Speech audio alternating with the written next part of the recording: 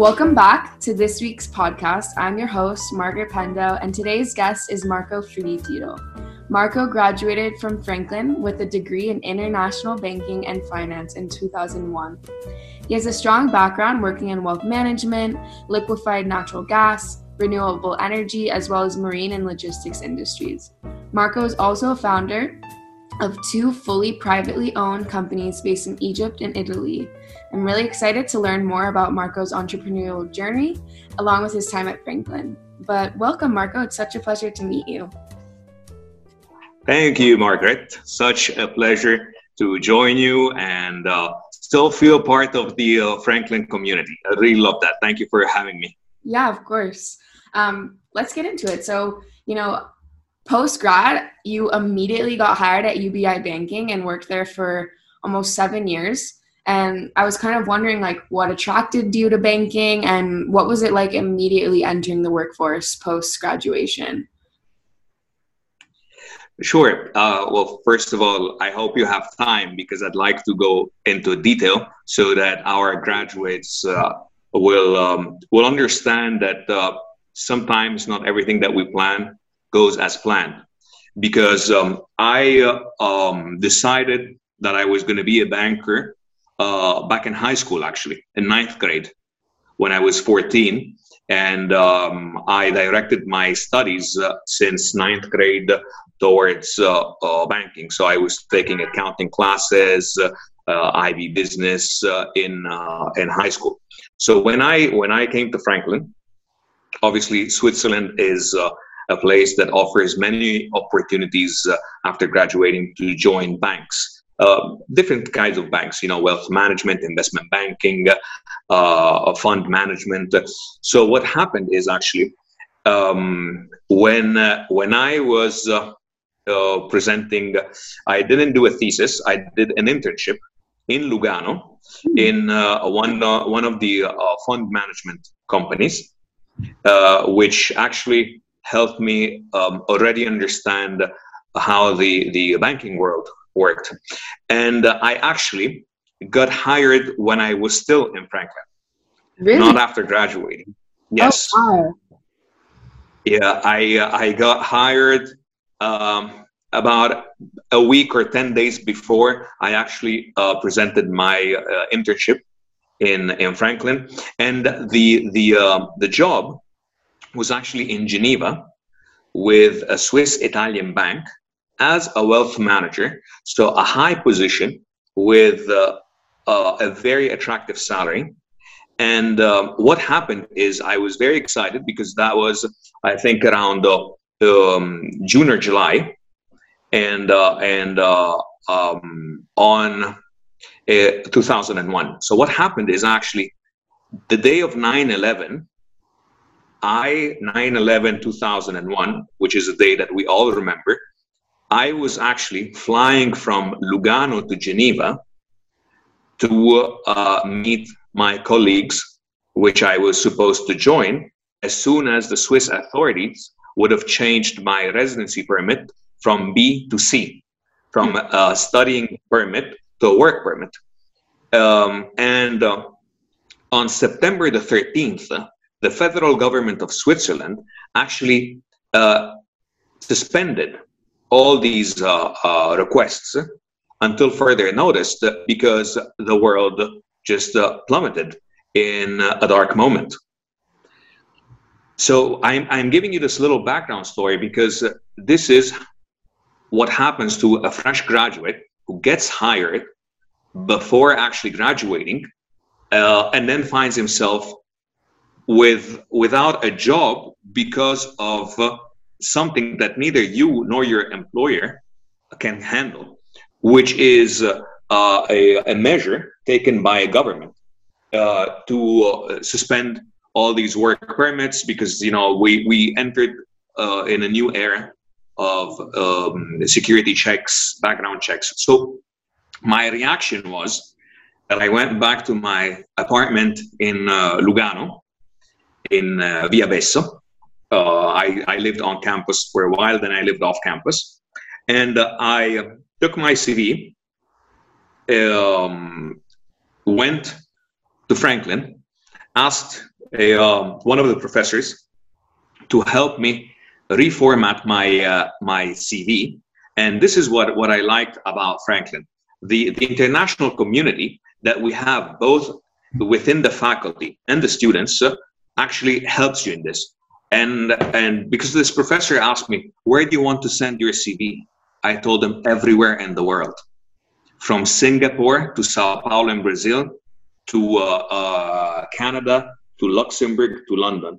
I said, we're entering an unknown moment in our lives. Whatever I will find as a job, I will take. Which brings me now to joining UBI Banca, Italian, which was at the time called Banca Lombarda. And put yourself in my shoes, that I was already thinking that I was going to be this big wealth manager in Geneva, very young, 21 years old. And at the interview I had with the managing director of UBI Banca in Luxembourg, he told me, I only have one vacancy, which is in the back office. And I said, okay, I'll take it. Yeah. He said, okay, do you want to know the financial package? I'll take it. Just let me work, make me join the bank. I was supposed to be a wealth manager. I'll start from the back office, which I think it's even better because I will start from the bottom. And I remember I told my which then became my managing director. I told him, don't worry, just let me in the bank and I'll move up in my career. And that was a Thursday. And he told me, can you be at the office on Monday? I told him, sure, which was in Luxembourg. And I was living in Switzerland, moving to Milano. And I told him, yeah, sure, no problem. So what I did is I went to my hometown, got some papers that they wanted, flew to Luxembourg. And on Monday morning at 8 a.m., I was in the bank, which introduced me to the corporate world, and where I stayed for those 6.5 years, actually, because I spent the last 6 months with HSBC. And that's where I understood that I shouldn't be an employee anymore, but I should be an entrepreneur. So what it was like, to answer your question, to go from Franklin to joining a bank where you stay 6.5 years was a unique experience, because I was supposed to have another career path, which I don't know today where I would be, like the Sliding Doors movie. And 9/11 happened. I end up in another country, at another job, where I had a beautiful career in the bank, and where I learned a lot, because moving up the ladder in the bank, I went from the back office to the credit department. So I really applied what I learned in college in real life, because I started seeing balance sheets. And when you're in a class at Franklin and you do the exercises, the balance sheets always work out. Yeah. But in real life, you need to really look at them in details. And then from the credit department, I went into wealth management, but then I had the experience of the back office and the credit department. So when I would invest my clients' money, I reached a point where I had $472 million under management, under direct management, which included leveraging, which included derivatives. So I really combined the experience I had from my college years to my professional career. And when I wanted to get some information in investing in a specific country, you know what? I always had someone from Franklin there that I could call. Right? That's amazing. That's to answer your question. That's such a beautiful story, honestly. And also, okay, so how did you find somewhere to live in Luxembourg when you just went there on the Monday? Or were you kind of just free going with it? I went, obviously, in 2001, the use of the internet was not as it is right now. Yeah. And so there weren't all these services, without mentioning their names, that could provide a place to stay. We had no WhatsApp or these things. What I did is I took my suitcase, I flew to Luxembourg. I managed to get there in the morning, and I looked on a paper map where the bank was, and I found a hotel within walking distance. I went to check in, and I told them that I would be staying probably for a week by the time I would find an apartment. Yeah. And then on Monday morning, I asked my colleagues, which 95% of them were expats from Italy. I told them who are the agencies that provide housing. So the advices that I would get were all types of advices. You know, if you want to save money, you can go live in France or Belgium or Germany and commute every morning. And I said, I'll calculate it, with a pen and paper. And I said, no, I'll be living in Luxembourg. I want to be a Luxembourgish resident. And I found a beautiful apartment in the same building where my colleague was, which then became my director after 4 years. So when you travel abroad, the sense of community between people from the same countries becomes much more enhanced. So everyone helps. Plus, I was young, yes, but it seemed like I had a bit more of street experience than my colleagues. So it wasn't really that hard to relocate to Luxembourg. That's so amazing. That is such a good story.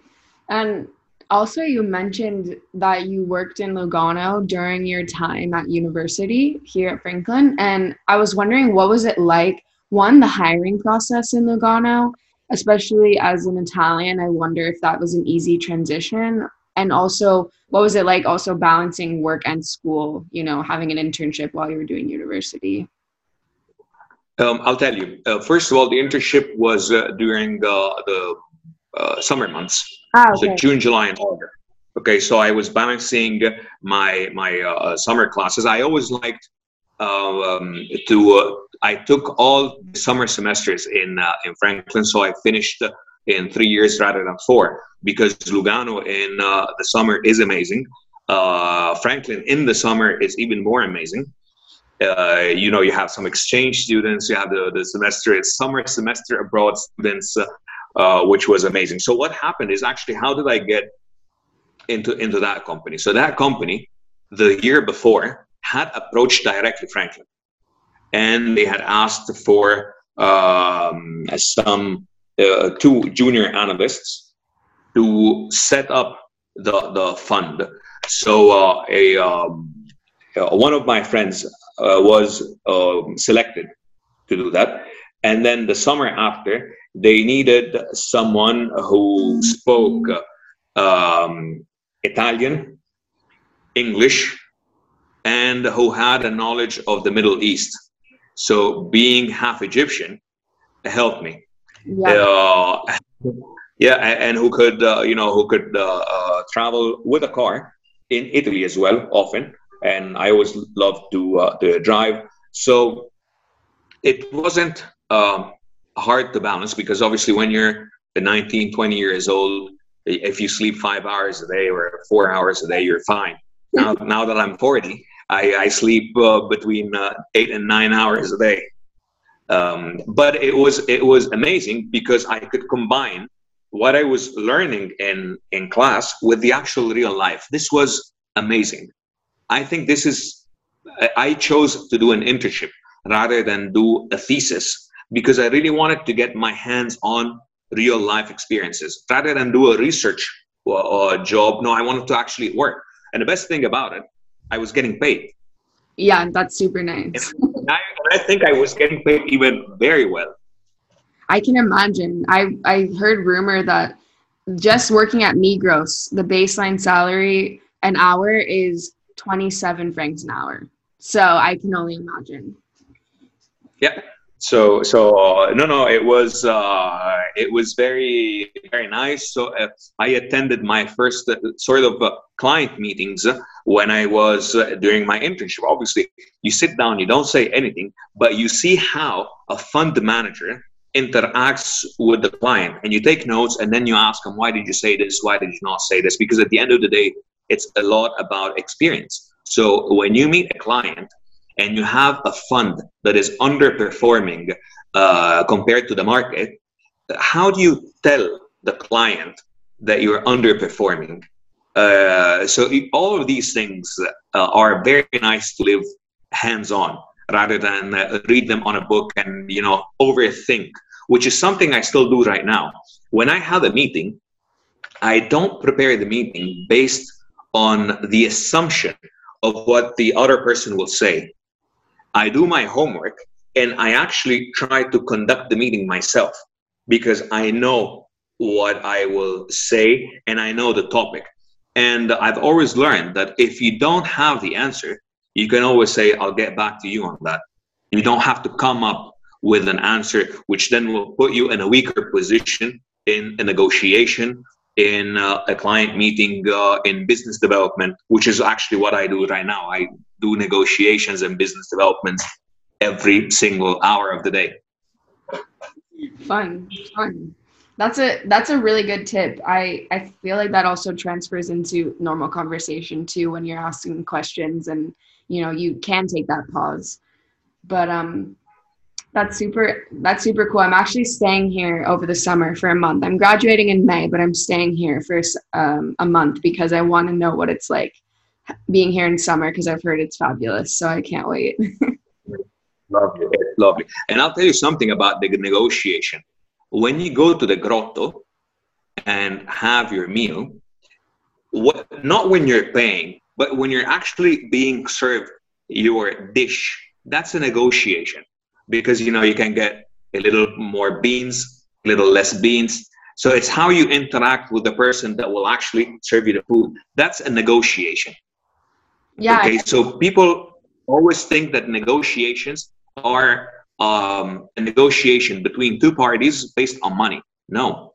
Negotiations are, even in your personal lives, the relationships, those are negotiations. Yeah, no, that's a good point. I mean, if you're nice, you will get more bacon. If you're not nice, you're not going to get it. So, but nice alone doesn't work. You need to be nice and smart. Exactly. I wish it was just being nice. Exactly. So, I wanted to kind of talk about in 2018 when you founded your company, Free Energy Ltd, and find out a little bit more about that and kind of what your biggest takeaway was about starting your own business. And then also if you could kind of just explain the title like you did before we began the call, because I think that's really a cute touch. So all yours. Tell me. Sure. All right. So when I joined HSBC as a wealth manager for the last six months of my career as a wealth management, Lehman Brothers went bankrupt. So financial markets were in a meltdown. What happened is that I was actually making money for my clients. Nice. And I was getting excited that I was making money for my clients. Until I thought to myself, why would I want to make my clients make money when I can try to make money myself? I am 28. I'm not married. I don't have kids. Therefore, I don't have commitments. I'm a nomad. So I'm not really here in Luxembourg to stay. I can leave tomorrow morning and go wherever I want. So I started to think about my exit strategy. And I came to Egypt to visit my mother. And when I came to Egypt to visit my mother, there was a protest by a group of citizens because the price of rice had increased exponentially. And in that protest, I believe 14 people were killed. That hit me because I was a wealth manager pushing up prices of commodities. Yeah. rice, onions, wheat, oil, without really seeing the commodity itself. I was doing future contracts a lot. And on the commodities, I was doing a lot. And I was making my clients make a lot of money. So the combination of I'm making other people make money, and I might be someone bad because I'm pushing up commodity prices, made me realize that I was supposed to be doing something on my own, which combined the people, the planet, and profit. Yeah. So my three P's. Therefore, I decided that I would quit the banking world, although I did it a bit in a smart way. I managed to get myself fired from HSBC. So I took an unemployment benefit as a wealth manager for 12 months from the state of Luxembourg while I was setting up my company. Nice. Because you always need to think, how will you pay your bills? Exactly. Minor detail, So this is what I did. And what happened is I went to my mountains house. I locked myself up on the mountains in Italy for 3 months. And I said, okay, what will I do? And I said, okay, let me start from a point. As a banker, I do a lot of research. I have access to a lot of information. So I saw that the world was doing something called the green shift, more sustainable business, renewable energy, waste management, whatever was linked to the environment. And I said, oh, in Egypt, we kind of have a lack of electricity, but we have an abundance of sun, wind, waste. And why don't I open a company that works in the environment or renewable energy or whatever in Egypt? Mind you, I'm a finance graduate. I'm not an engineer. So I told my parents that I was going to move back to Egypt. My mother was against it because, she said, you have a banking career. What are you thinking? And she's like, why are you coming back to Egypt? This is a closed system because we had a regime under Mubarak, which was not very much open to people coming from abroad or people coming from outside that circle. Okay. Yeah. While my dad and brother who still live in Italy, they said, whenever you put something in your head, you actually do it because you decided to become a banker when you were 14. So we support you. We don't know what you will be doing, but we support you. So I took everything I had. I came to Egypt and I had to come up with the name of my company. And I wanted to link it to me. I wanted to link it to the energy environment. So I said, my last name is Frigido. So let's do free energy, Frigido energy. But when you read it, you can see it as friendly energy, as free, free as in without money energy. So I really liked the name. And as soon as I came to Egypt, I registered it. And I made a limited liability company, which I still own 99% of it. And according to the law, you need a second partner. So I asked my mother to hold 1% of the company. So I wouldn't have anyone from outside because there was no legislation. There was no renewable energy program in Egypt. And I think that my business model was ambitious and advanced for people to join me on board. And then I wanted to be able to be taking all the decisions myself. So I set up the company, and after 8 months, the first Egyptian revolution hit, which was a hit. But then I remember, and I reminded myself that even when I wanted to become a banker, I had a major bump. So that actually charged me up and made me gain some time to understand also what will I be doing in the energy business, because the energy business is vast. The supply chain is vast. So do you want to be an equipment manufacturer? Do you want to be a project developer? So you invest and own the power plant? Do you want to be an electricity distributor? What do you want to be? A business development and consultant. So the supply chain has many fields that you can play in. The revolution hit, or obviously 2011, there was nothing that we could do. And in 2012, that was a landmark year for us, because we landed a contract as commercial agents of one of the largest wind turbine manufacturers in the world, to bid in a project to build, own and operate, build and operate a wind farm that at the time was worth about $180 million. Nice. So that was our official entrance as Free Energy in the Egyptian renewable energy industry, which still makes us be in it. Now I'll make you laugh, because people still ask me today, we still don't understand what your company does.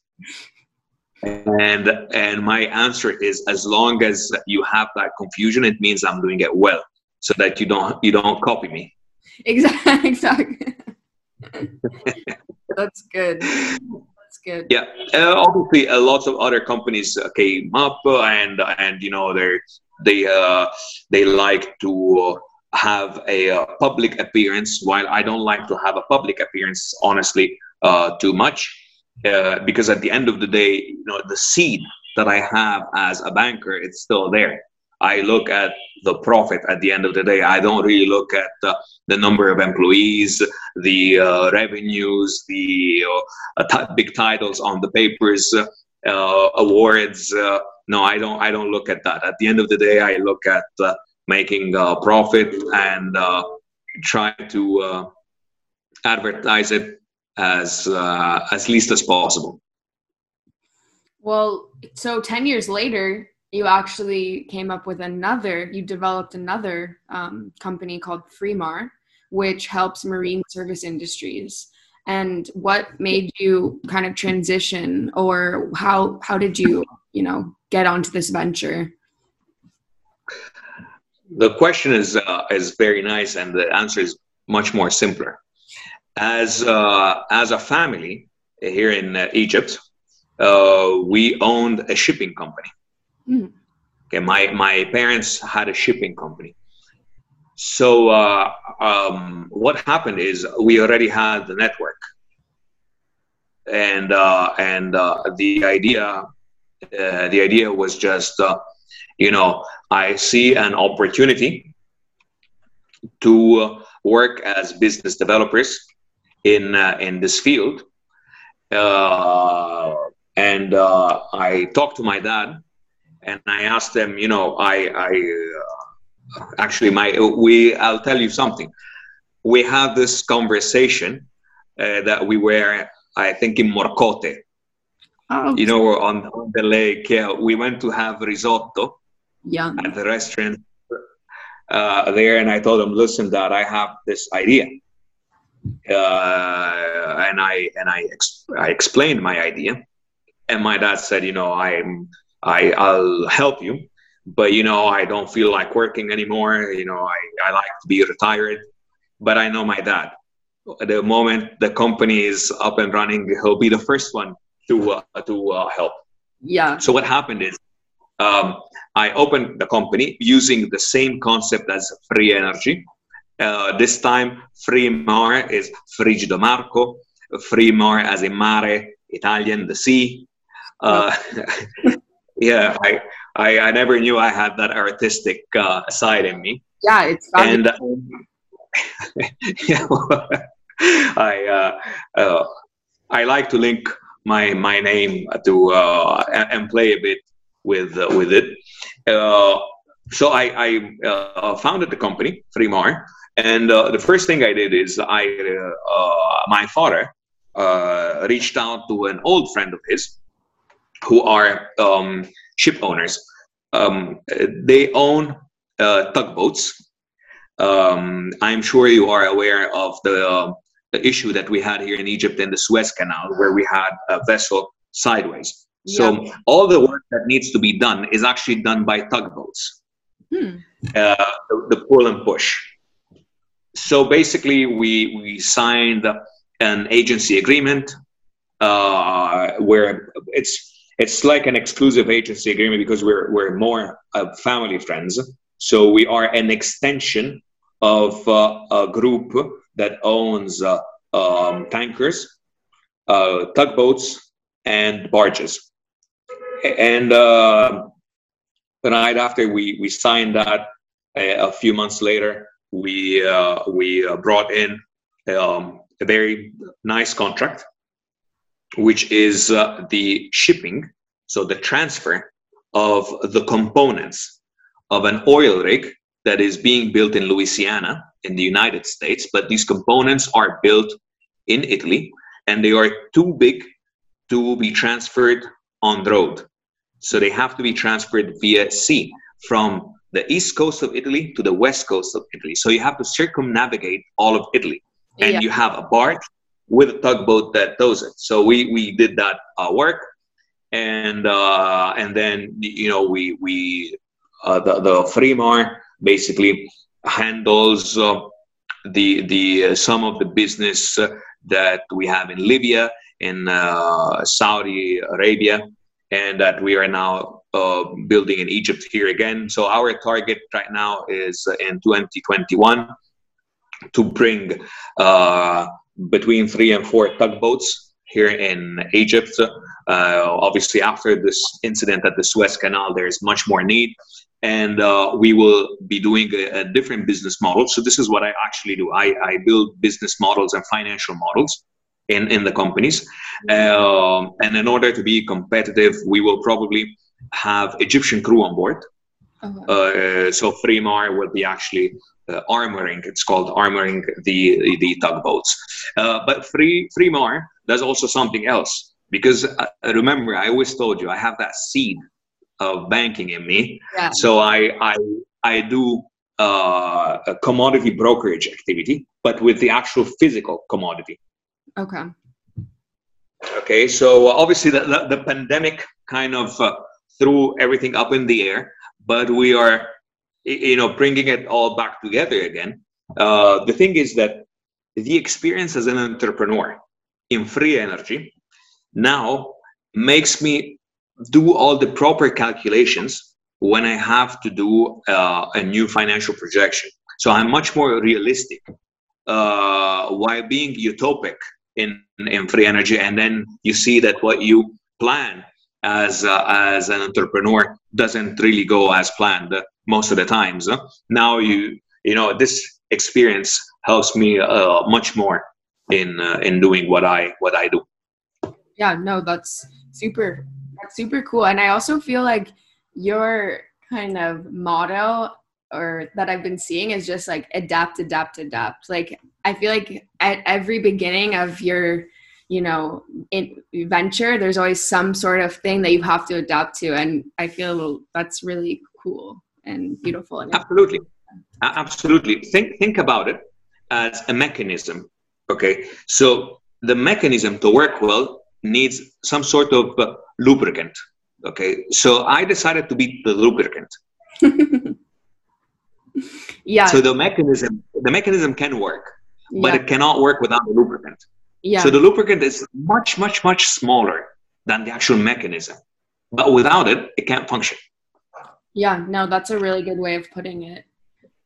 And also, just on a kind of tangential note, I know that you speak many languages, and I was kind of wondering, do you do business in all the languages that you speak pretty much, or are some of them more, just for on the fun side of things? Yeah, very smart question. So, my mother tongue, Italian and Arabic, obviously I use every day because I have a company in Italy and here. So those I use. English is the world business language, and therefore I use it every day. French is the language of diplomacy. Yeah. And since I hold different positions here in boards, and we have contacts with the diplomatic corps, I do use French. Yeah. Quite some time, and then I have Spanish. Well, I do use Spanish as well. Not in regular communication, but because I have a free energy presence in Spain. Oh, okay. Yes, which is a result of actually my very good relationship with my roommate during my academic travels to Franklin, because he's from Franklin as well, who helped me set up this infrastructure I have in Spain. And we're obviously, with the pandemic, everything is stopped, but we're picking up actually these days again. So, I use Spanish to make sure that I can still communicate. Yeah. So yes, I do use sort of all the languages.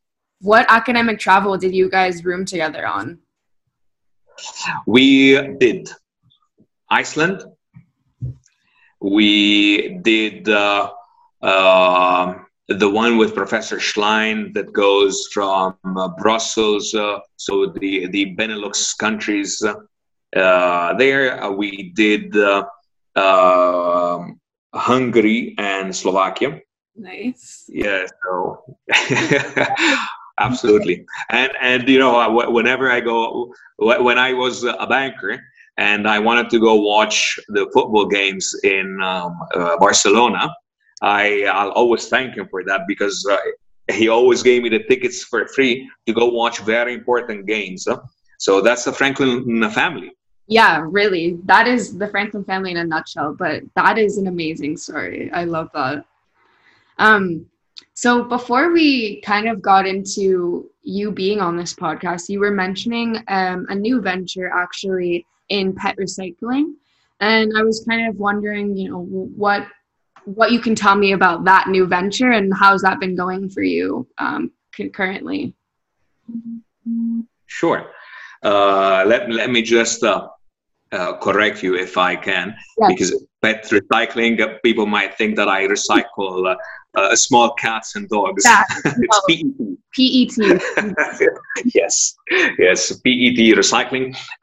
For those who don't know what PET is, just look at your water bottle that you buy from the grocery store. That's a PET bottle. The actual bottle itself, not the cap, not the label, the actual clear, transparent bottle. Yeah. Okay, so that's for people to know. So basically, as free energy is, as you say, it adapts. So it's not only a renewable energy or LNG brokerage, but it's actually environmental services as well as consultant. So basically what I did is I built a humongous database of network of people, institutions, but actually also knowledge base. So large multinational companies, when they have to enter the market, instead of opening an office, they commission Free Energy as a business development company or as a consultant when they have an issue. So I've been exposed now for the last 5 years to the waste world, which is a humongous world. What happened is that there is, in Europe, starting from maybe the 1st of July, if they don't postpone it due to the pandemic, there will be something called the plastic tax. The plastic tax is a tax that is paid on the use of virgin plastic, pure plastic. And if you use that, you will have to pay it. And it ranges between, so the discussions is between 400 to 1,000 euro per ton. Therefore, this is an EU environmental directive to ask the companies, the packaging companies and the bottle producing companies to use more recycled plastic from a minimum of 30% up to 100%. So what happens is that there is a need for this recycled PET, which is actually called rPET. And there's a huge demand. There is Google it right now in Europe. There is not enough recycled plastic. Yeah. Luckily, in Egypt, I met someone who lives in Lugano. So at the end of the day, we always go back to Lugano, who owns a holding company that owns 4 production facilities in Europe, 3 in Italy and 1 in Poland, that needs to buy the rPET. Okay, and here in Egypt, they were looking at, so here in Egypt, there are only 2 rPET washing and recycling plants. So when we met, we said, why don't we do this project together? Because they are the buyer, and I can say that I can be the supplier, because I am in the waste business here. So your question is, how is that coming along? Yeah. The feasibility study is fully finished. Mind you, I am still using the same model of the feasibility study which I used in Franklin when I took the entrepreneurship class. And I'll make you laugh even more, because the business I had proposed with my very good friend Tomas Conde, Franklin student who lives in Brazil right now, amazing guy. We presented a business plan to set up a network of gas station using liquefied natural gas as a fuel, which is now what everyone is pushing around the world. We presented this idea back in 2000, summer of 2000. We had that business plan, and the model that I use right now, it's still the same one after 21 years. That's great. That is so amazing. No, because I want to tell you these things because sometimes people from outside think that Franklin is just a place where people go to spend time and not really study. Yeah. Okay, I was actually very happy to see, I think yesterday, that Franklin has an environmental science major now. Yeah. So I'm very excited about that. So going back to where we are with the PET, so we finished the business plan, the entire financial feasibility study. We actually do have already the final financial offer for the production plant, and we are actually, or not we, myself is negotiating with the 4th partner, the setup of the company, which I hope that we reach an agreement within these days, and we pay the down payment for the production plant. And if we do all of that within 12 months, the product will be shipped to Italy. That's amazing. That's so exciting. I feel like we got you at a perfect time of like, we'll have to touch and see how it ends up. That's really exciting. Absolutely. And I can tell you already the name of the company. Yes, please. So, which is another fancy thing. Since this time I am not alone, it's called the Ecortech, the Ecological Recycling Technologies Company. Nice. That has a nice ring to it. I like it. Ecortech. Ecortech. Because we could have called it Ecorpec. Okay? But Ecorpec restricts it to PET. When you set up a company, you always want to know where do you want to go. So why didn't I link free energy, for example, to solar energy, free solar, because no, I need to have no boundaries. Yeah. It's free energy, or it has to be all the energy world, ecotech, all the recycling technology world. Yeah. So yeah, that's to answer your question. That's amazing. I feel like you've given me such an insight to the importance of a name and how fun and exciting it can be, just simply the name. And I love it. I really. Well, by Egyptian law, you are required that in the name of a joint stock company to indicate what you do. Ah, okay. This is where it comes. So, okay, so what do we do? Okay, so we call it Ecotech, Ecological Recycling Technology Company. So yeah, but now I think, or at least I hope I will stop coming up with names, because that's my problem. Every few years, I like to set up a company. I mean, there could be worse problems, I can imagine. Absolutely. That's really cool. I honestly, like, one of the questions I was going to ask is, how did Franklin help you get where you are? But I kind of feel like, you brought that up throughout your entire journey, and it's really exciting to hear, about your journey. But I guess, just to kind of tie it all back, what would you say that, Franklin helped you with in the beginning? Like, did it give you what kind of sense of life did it provide you with to just know that you could go and do these things, I have the answer for you. When I sent my application to Franklin, I remember Miss Karen Ballard left me the entire application. Actually, I was already accepted. So I remember in the housing request. So my first housing, I think it was a Valfiorita, the one right across the campus. And then I went to Giardino. So in Valfiorita, I remember in the comments, I said, I'd like to house only with Italians or Egyptians. So I come to Franklin and I go and pick up my welcome package. And I see that they put me in the room with a Brazilian and 2 Saudi Arabians. And I go, what is this? They're like, so that you can understand that Franklin is a multicultural environment and we do not discriminate. I said, okay, fine. Let me just tell you that I'm still in touch and very good friends with the Brazilian, and the 2 Saudi Arabians, I speak to them at least once a month.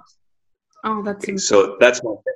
So what did Franklin teach me? Franklin teaches something that has no monetary value. Mm-hmm. It teaches you how to respect all backgrounds, social backgrounds, cultural backgrounds, religious backgrounds. There is no space for any type of discrimination. Any type of discrimination. So this then, how did it help me? I'll tell you how did it help me. It helped me that when I went to Luxembourg to work in a bank, and we went for lunch, and we are from 3 different religions, and we go to an Italian restaurant, and you have someone who's Jewish, someone who's Muslim, and someone who's Christian. And you are so well naturally sitting with all of them, because we were all anyways coming from a Middle Eastern origin. This is what Franklin is, because it has always taught me to sit with the human person and the human being in front of me, not based on their color, their race, their religion. And I think this has a value. I think right now in Franklin, there are probably 57 to 60 different nationalities.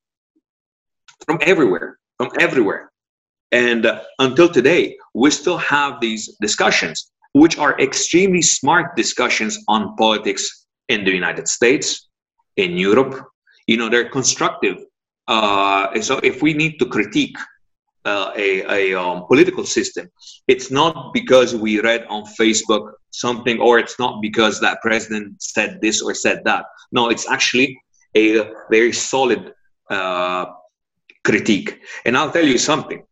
When I came to Egypt, when I moved back to Egypt, and I stayed here, imagine that one of the staff members of the U.S. Embassy of Cairo was actually my very good friend from Franklin. Really? Wow. Absolutely. So this is Franklin, living together in Egypt, going to eat Egyptian food like we were in the grotto. Yeah. Like this brotherhood is something that only Franklin, and I mean it, only Franklin can teach. Yeah, no, it's beautiful. Well, honestly, I'm so honored to have been able to provide you a platform to tell your story. Like, it's been amazing hearing everything, and I'm so thankful that you agreed to come on this podcast. I think people will really enjoy listening to your entrepreneurship and, passion. And I really can't thank you enough. It's my pleasure. Anyone who needs help or needs to, I have a very successful story, which is my very good friend Annabelle Stewart, who sends me a card every year. She's a Franklin graduate, whom I had never met, and she needed a mentor when she graduated to start her banking career. She's one of the most successful bankers in London right now. Yay. Okay. In one of the largest global banks in the world. And I remember in the beginning, we used to talk so much, so much, until she started walking with her feet. So this is also Franklin. Yeah. Use your alumni.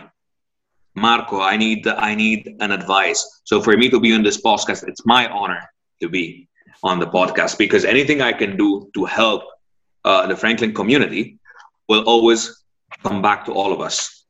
Yeah. No, it's really cool. One person's victory is everyone's victory, because we all work together in a way to learn from each other. Absolutely. I mean, look, this is what I have on my desk.